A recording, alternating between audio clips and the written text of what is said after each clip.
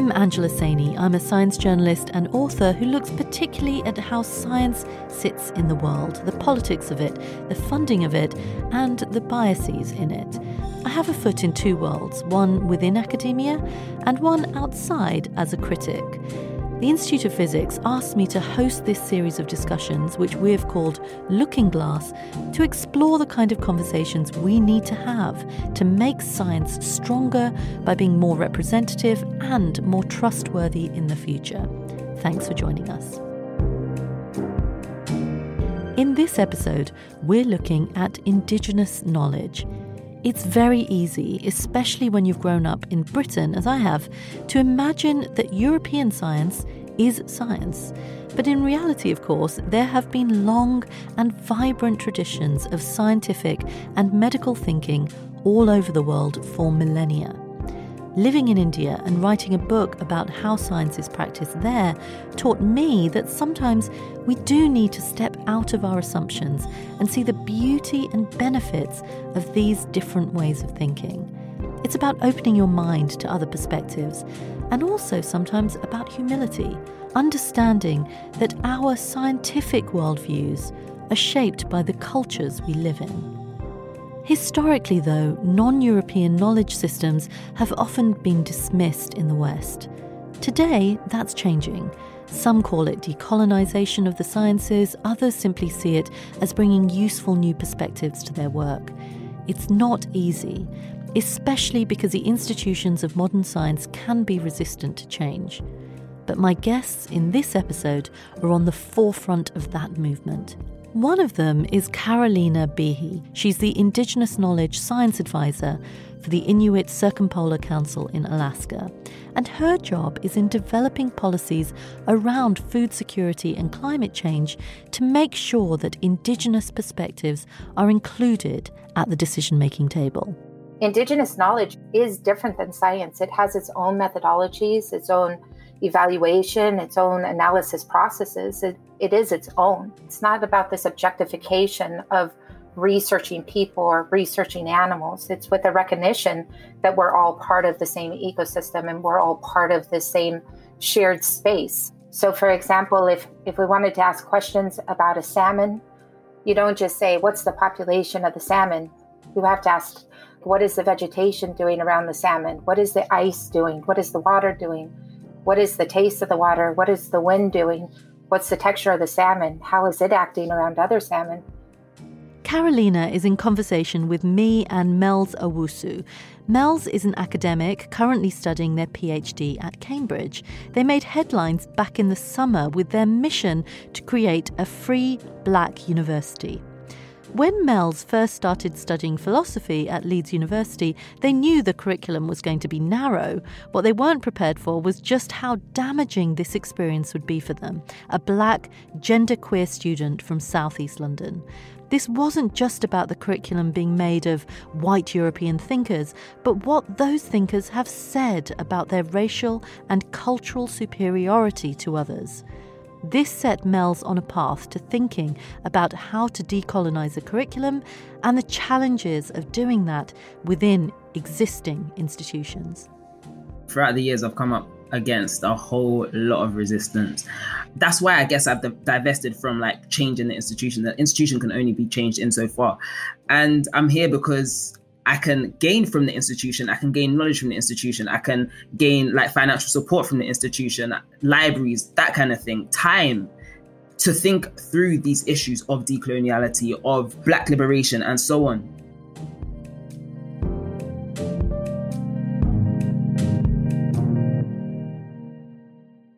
Carolina, can you talk a little bit about what you see as the kind of problem with Western science? Mm-hmm. Yeah, I think when I think about this, it's definitely a generalization when I start to respond because it's not a hold fast, but some huge limitations that I saw in my own education and in the work that we do now is silos and siloed thinking. And sometimes, honestly, sometimes that's beneficial. It really seems that science has taken about 300 years to figure out how to eliminate variables in order to ask a very specific one question. And just Indigenous knowledge doesn't work that way. And a lot of people's thought processes don't work that way. And a lot of the adaptive, holistic decision making that we need today needs a more holistic understanding as opposed to siloed information coming forward. I really want to understand on the ground what it's like for you as a researcher, the different ways in which you do research. Yeah, well, I'm so very fortunate because I work for an Inuit organization where everybody there feels it's very important to be working directly with Inuit at a community level. And so many Inuit communities across the Arctic, they might be populations of 100 or 600 people in a community.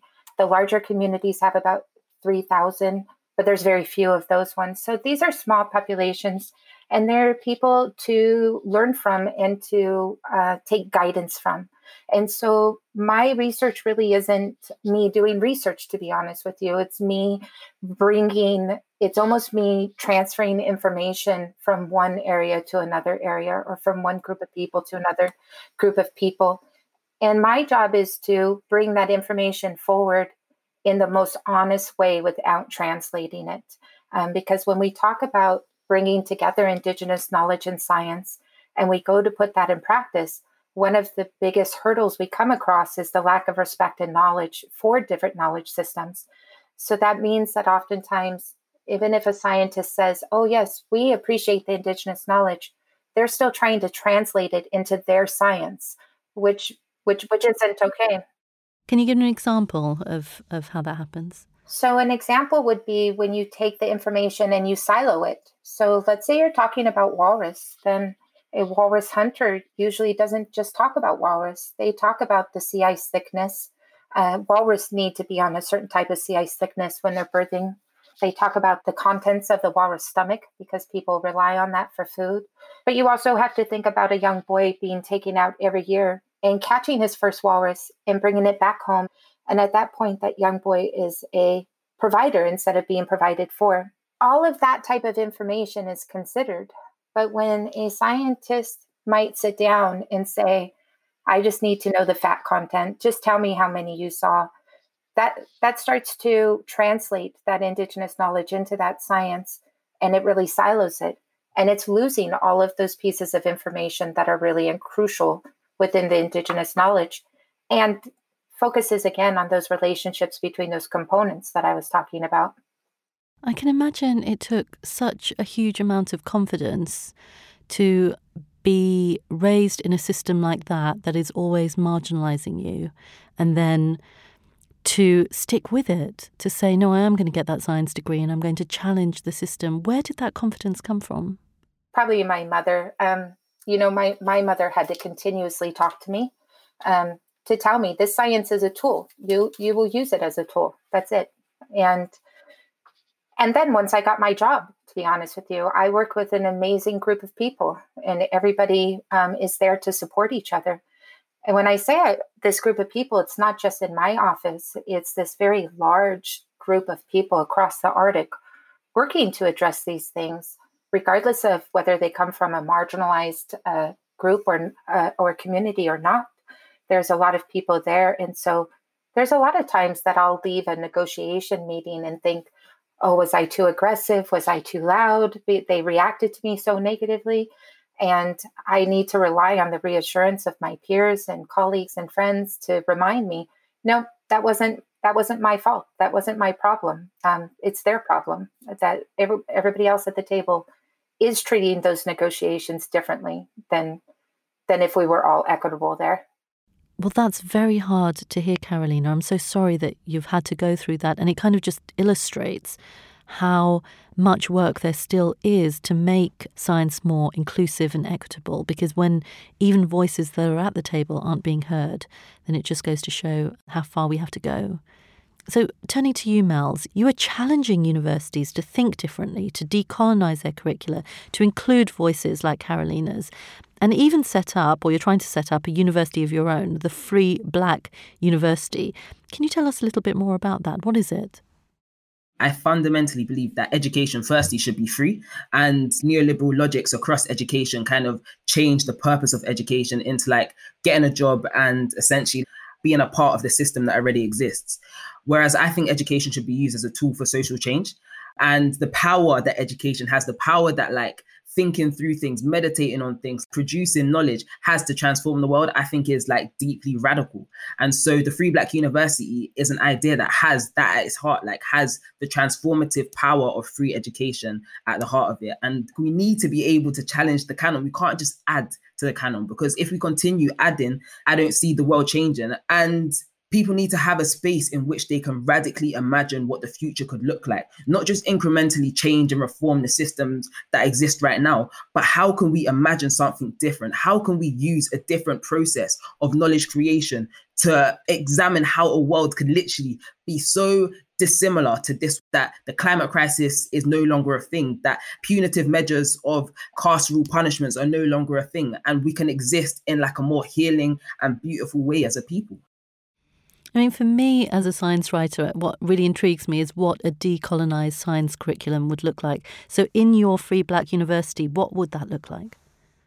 That's a complex question. And so even in this idea of like disciplinary education, and so like splitting education up via like these kind of strict disciplinary lines is something that we're challenging anyway.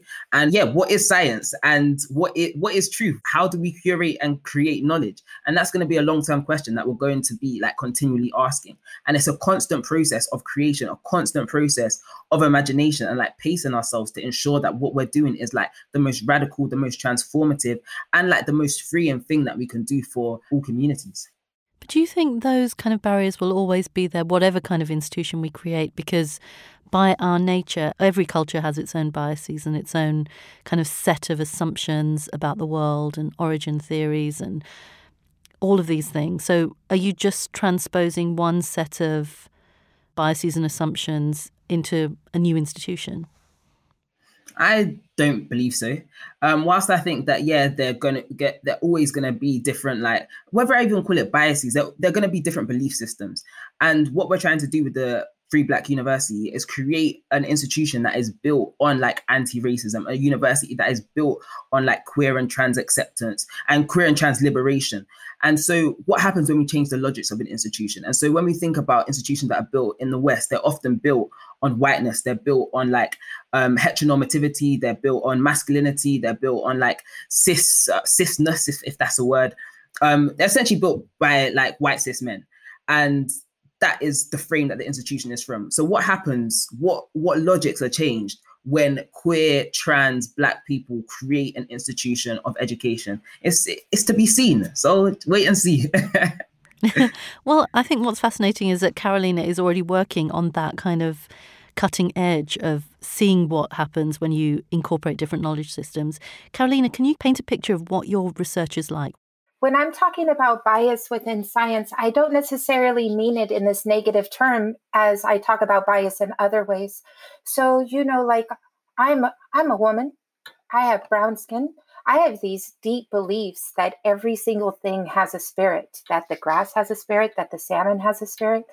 I have this huge belief in requirement to respect those spirits and to also respect reciprocity. That's a bias that I bring when I'm looking at any kind of research that I bring to the table. And so I don't mean bias in a bad way there. I mean, that's an important part of me to bring to the table. That's what we need everybody to be bringing to the table. But we have to be open and honest that that's what we're bringing to the table. I completely understand. What you're really talking about then is perspective. You're saying that different people bring different perspectives. And the problem is when you have a narrow set of perspectives, they feel invisible. They don't feel like biases or anything else. They just feel neutral. Whereas when someone else comes in, then it feels like bias, or it feels fresh for the first time. Yeah. Or if you're not admitting that you have a bias, like let's say, and there's nothing wrong with this at all, but let's say you come from this very strong Christian background, and that's informing how you're making decisions, but you try to say, no, this has nothing to do with my research. It doesn't inform me in any way. That's a problem because it skews how you translate and communicate those research findings. There was this lovely phrase that I learned when I was living in the US called code switching. And it's essentially when you belong to different communities or different cultures, how you can switch between them, speak different languages between them. So, for example, at home, I will switch between Hindi or Punjabi and English and, live and behave in different ways. I'll take on or almost adopt a different persona depending on the community that I'm in. And I'm just wondering, for you in your work, Mels, the language that you speak, how has that shaped the way that you're perceived, but also the kind of changes that you want to see around you? Yeah.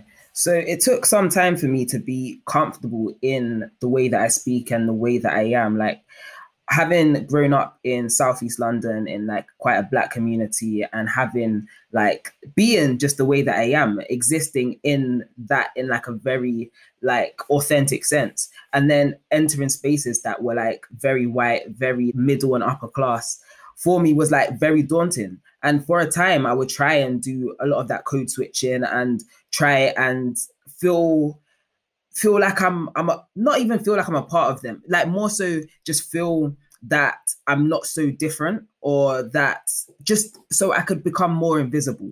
Essentially, that's why I try and code switch. But it's been a journey, and now I don't do that at all. And it's so important and it's so powerful for me to be able to like embody my whole self in a space, and to be able to like bring who I am to this space, because it disrupts the space inherently.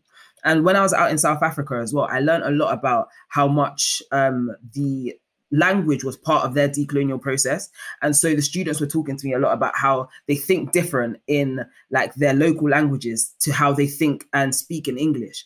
And this question of language is so, so, so important to the decolonial process, because there's so many things that I want to be able to express, but the English language doesn't have the range, doesn't have the expansiveness for me to express. I completely understand that. So it's more about changing the space rather than having to change yourself. And Carolina, for you then, how does language mediate the way that you work? We have so much to say about this. This is such a huge part. I mean, even if you think of how some of the power dynamics are reinforced, is remembering who controls the language, who gets to define the words that are being used.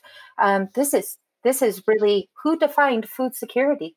It wasn't Indigenous peoples. There's like over 450 definitions for food security. They didn't come from Indigenous peoples.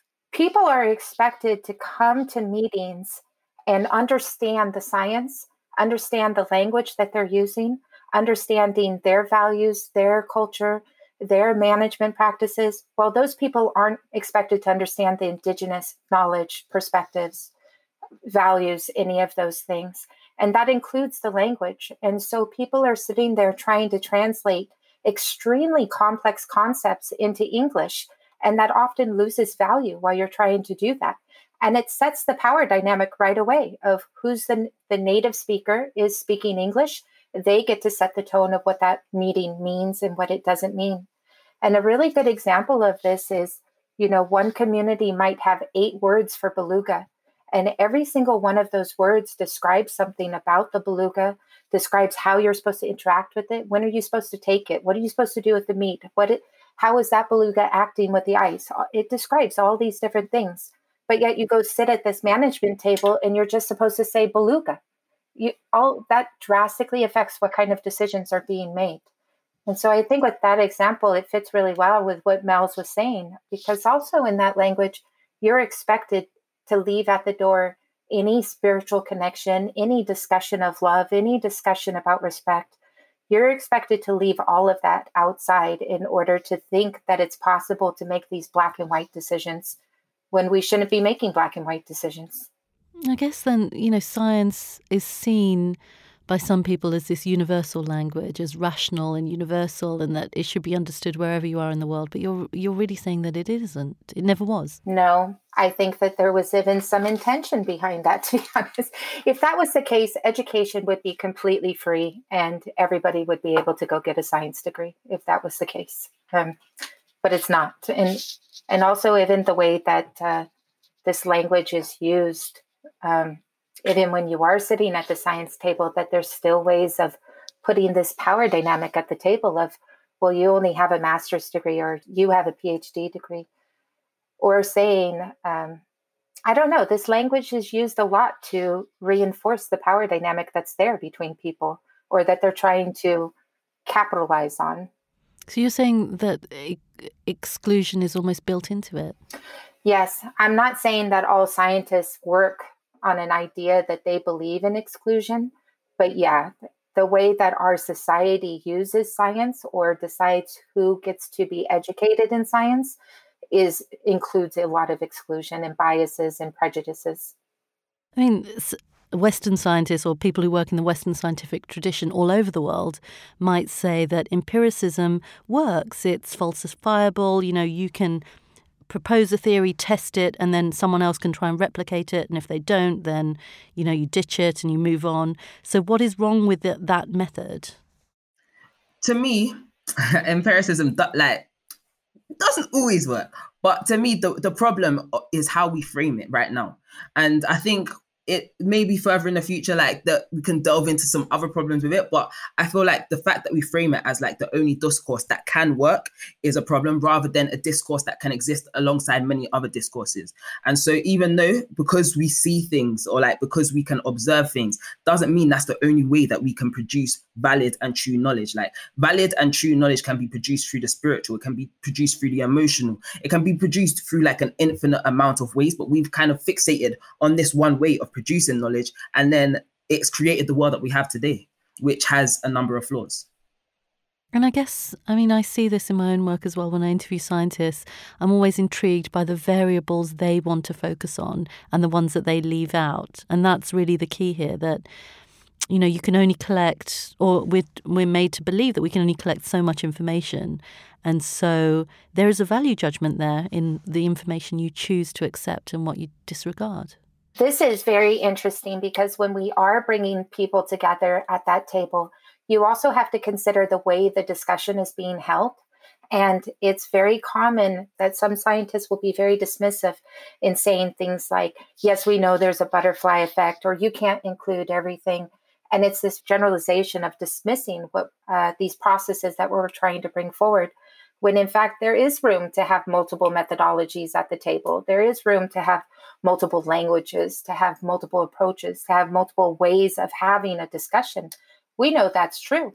We know that people have been doing it for thousands of years, as a matter of fact, around the world. One of the things that science did do, even if it didn't mean to, is it became elite, and it cut people out of saying only these people have knowledge, instead of everybody in the world having knowledge that needs to be at that table. This is really the power of different knowledge systems, especially indigenous ones, which can be, as you say, thousands, even tens of thousands of years old, depending on which part of the world we're looking at. The big challenge here is a Western scientific system, which is only a few hundred years old, having to come up against systems of knowledge that are ancient. How do you get them to understand each other?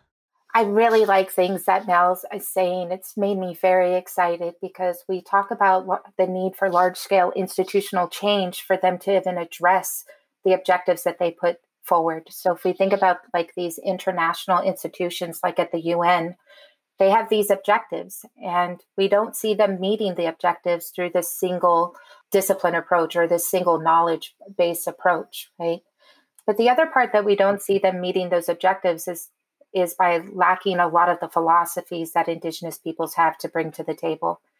And so one of the really huge things that people need to do in order to be at that table is to leave their ego at the door, to not think about, oh, I know what's best, or this is my identity. It's not about your identity. It's about making room for everybody else there. One of the things we have to try to kind of grapple with when we're talking about a co-production of knowledge is people might assume it's this idea of, okay, everybody gets 50-50 and now we're equal. But it's not about being equal. It's about setting up equity. And if you have all those systems, all of those processes built off of one dominant culture values, then you're so far behind in the equity that you do need to let the Indigenous peoples lead at that table for a little while, so you could try to build up the equity. That requires leaving your ego at the door. It requires the capacity to listen and to really hear. Mels, for you then, how difficult is it to get people on board? How hard is it to get whole-scale change? I would say that I'm not even trying to get people on board in that kind of like casting the net out and then trying to call people in. What I'm trying to do is create a space in which people that are already on board are able to come and extend their vision. Because sometimes I feel like we can focus too much on like trying to bring people along on the journey with us, that we don't think enough about where the journey is going, how far the journey can expand. And so I want to do that work of like that visionary imagination with people who are in a space to like visionary imagine, and just believe that when people like see how messed up this world is and how much needs to change, they'll call on the ideas that the visionaries have set out to kind of change it. I mean, what I really want to understand is why now? I mean, I studied engineering, it's been more than 20 years now, and nobody, as far as I remember, was having, or, very few people were having these kind of conversations then. What has changed recently to make this possible? I think it's a range of things. I think that the decolonial process, like the locality of decoloniality in terms of the African countries, Asian countries getting their independence, only started in like the late 1940s. For African countries, it started in the 50s and the 60s. And so there hasn't been a long process of like this decolonial like message, because after the colonial process, the conversation of neocoloniality was, of course, emerging within the former colonies and recognizing the ways in which the West still has hegemony over the world. And so I feel like it's been a conversation that has been happening for a number of years. But for me, it was that Rose Must Fall spark that happened in, I think, about 2014, 2015. So in the University of Cape Town, students started rallying around to pull down a statue of Cecil Rhodes, who was a mass colonizer who killed many, many people in Southern Africa and mined diamonds, etc., etc. And he's somebody who's like held up in high esteem across higher education, both in South Africa and in the UK. There's a statue of him at Oxford University. And so that became a movement that started off at the University of Cape Town, and it expanded across to the University of Oxford and globally. And so for me, that was how the conversation in higher education like kind of tied up. But in terms of like decolonial thought and knowledge being produced in the academy, it's been going on for many years. The establishment of science as it works today is there are many gatekeepers. So you have the institutions, but you also have the publishing process, which itself is very guarded, and the system of peer review is a system in itself which can be quite impenetrable for some people. Then, Carolina, for you, how do you get through that? Who manages to get through that? Mm-hmm. Yeah, this is a very important question, because there are two sides to that. One is whose information is getting out there and how it's used. And the other part is accessibility to information in order to use it. And so when we talk about open access material and open access information, is our communities, or is even the smallest community that might not have internet, or even if they have internet, do they have access to those papers? How the information is written creates another challenge. But then we also have these large-scale institutions such as the Convention on Biological Diversity, IPCC, groups like that are doing assessments based off of peer-reviewed articles. That means they're not including a lot of information that was not included in those peer-reviewed articles. And that creates a lot of problem. And so some of the things that a lot of people are working on is trying to change policies so that they're including gray literature, white literature. They include the reports that we're using. But the other part of it too is deciding how much do you want to buy into that system? Do we want to publish papers so that we're getting the information used? Then we're just supporting the system we don't agree with. That system also is built on this idea of individualism, where there's one lead author, there's one important person. This report we just put out has 90 authors on it. There's not one lead person. That information belongs to everybody. There's so many challenges, and it's this peer-reviewed article process and publishing is a really good example of a system that's set up to support one dominant value system and knowledge approach. But in truth, it's defeating its own goal. It's, in my mind, it's not supporting scientists. There's so much more information that other scientists could be putting out there, but they don't have the resources or the connections to jump through those hoops. And Mel's, just coming back to you then, you've already said that you want the Free Black University to be free. Do you think that would solve a lot of these problems around access? I think that the money conversation is one part of the conversation. With education, the reason that I think it needs to be free is that because the money creates that neoliberal logic, and there's other ways to create a neoliberal logic within higher education. And if those logics weren't challenged, if the idea of having a degree is to get a job or is to like embolden the current canon that we're in, as opposed to challenge it, then it being free wouldn't change anything, or removing the money from education wouldn't change anything. The problem is deep and systemic, and the money is a key, but still just one part of the issue. Carolina, these kind of big issues that the world is facing right now, these kind of existential problems, pandemics, wildfires, climate change, that really threaten our species. In what ways do you think broadening out scientific knowledge to include other spiritual systems or indigenous systems might help? We're in this problem because of lack of respect, because we thought that we could, as a human race, a large amount of people thought they could disconnect themselves from the ecosystem and think they were dominant to it. That's a huge lack of respect. And we're seeing it play out in a lack of respect towards each other also. And so I think that that's one thing for us to acknowledge. We're in this problem because we created this problem. And so when I think about the solutions, it just is obvious to me that we need multiple knowledge systems at the table in order to address those solutions. I work specifically with the indigenous knowledge part of it. And again, that comes with all of these parts that I've mentioned reciprocity a few times, but there's these components that are culturally based that need to be there, that have to do with respect. So even things as simple as, are you going to put a collar tag on a polar bear for the sake of science, because you think it's okay to risk that polar bear's life to figure out what their range of motion is? Well, there's a lot of elders that say that's not okay. It's not okay to risk one polar bear's life. There's other ways to do that. And so we need that kind of thinking at the table. We need that kind of respect around how we ask questions and also what questions we're asking. And so I think there's these kind of two different questions of how are you going to expand science? Because there is this need to expand science to be more open to different cultural views. But then there's this other part about transdisciplinary, where you need to have biologists and chemists and anthropologists and philosophers, librarians, everybody working together. And then there's this other part about different knowledge systems. And that's kind of something different. But regardless of what those are, we really do need people at the table that are ready to have those conversations. And to that part, what Miles was saying, I really agree. I've come to that conclusion myself, is instead of trying to always browbeat people into agreeing, we need to get the right people at the table, because there are a lot of people that are ready to be at that table.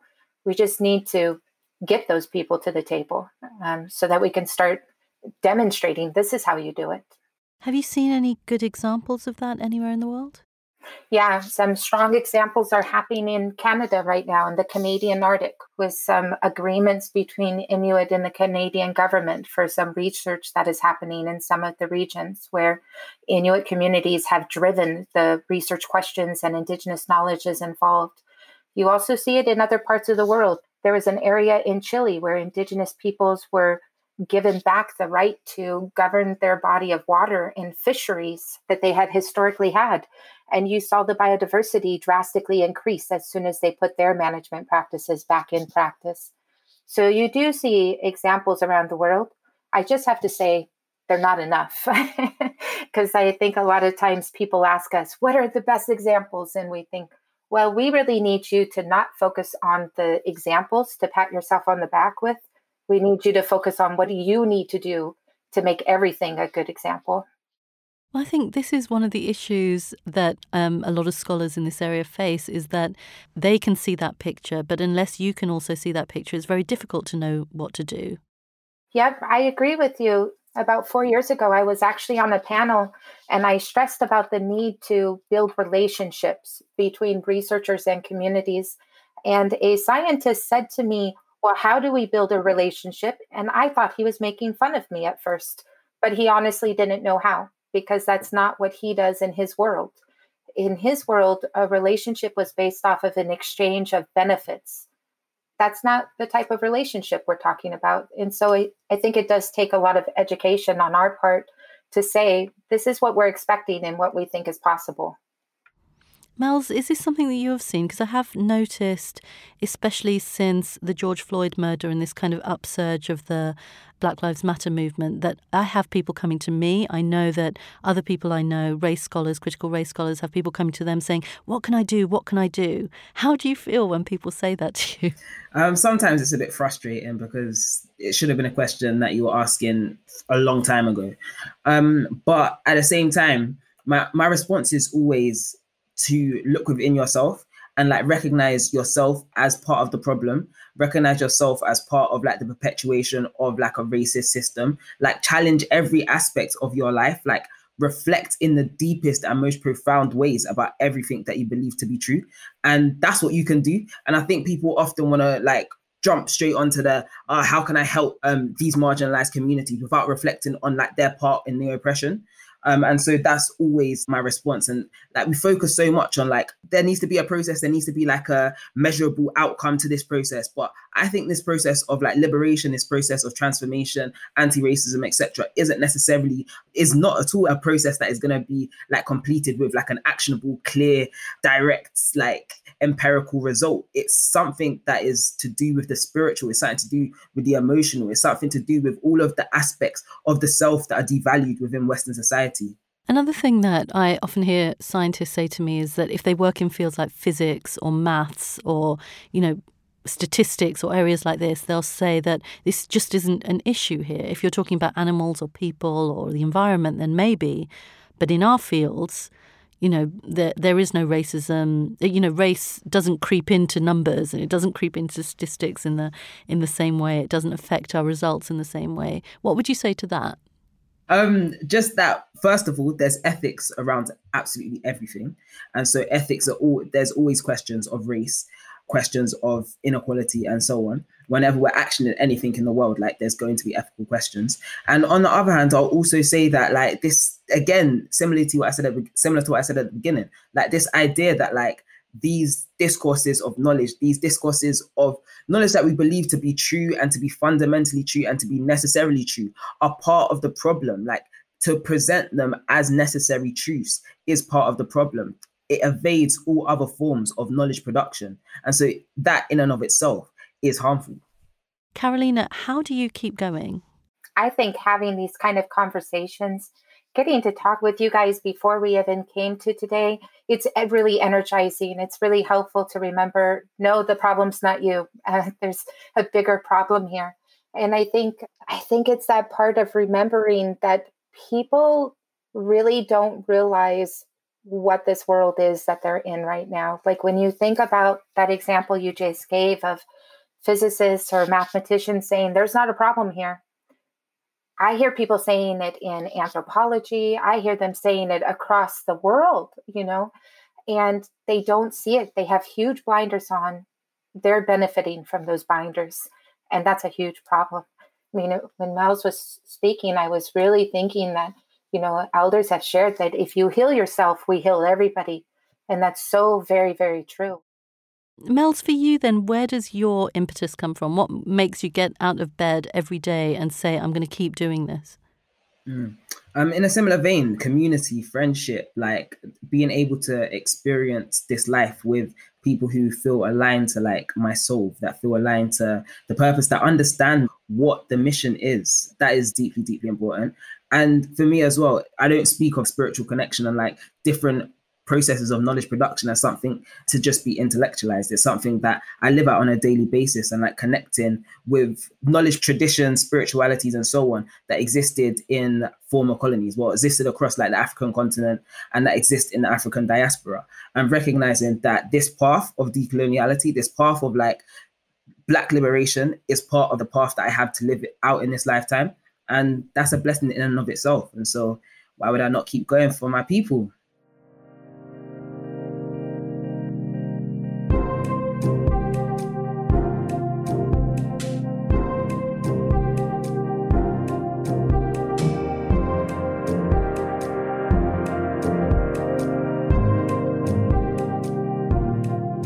Looking Glass is a Chalk and Blade production for the Institute of Physics. The producer is Fatuma Keira. The executive producer is Ruth Barnes. Original music by Alex Port-Felix. Sound mix by Nicola Rofast. The executive producer for the IOP is Louise Swan, and the series was commissioned by Rachel Youngman. The Institute of Physics is campaigning for more young people from diverse backgrounds to study physics. For more information, please visit iop.org/limitless.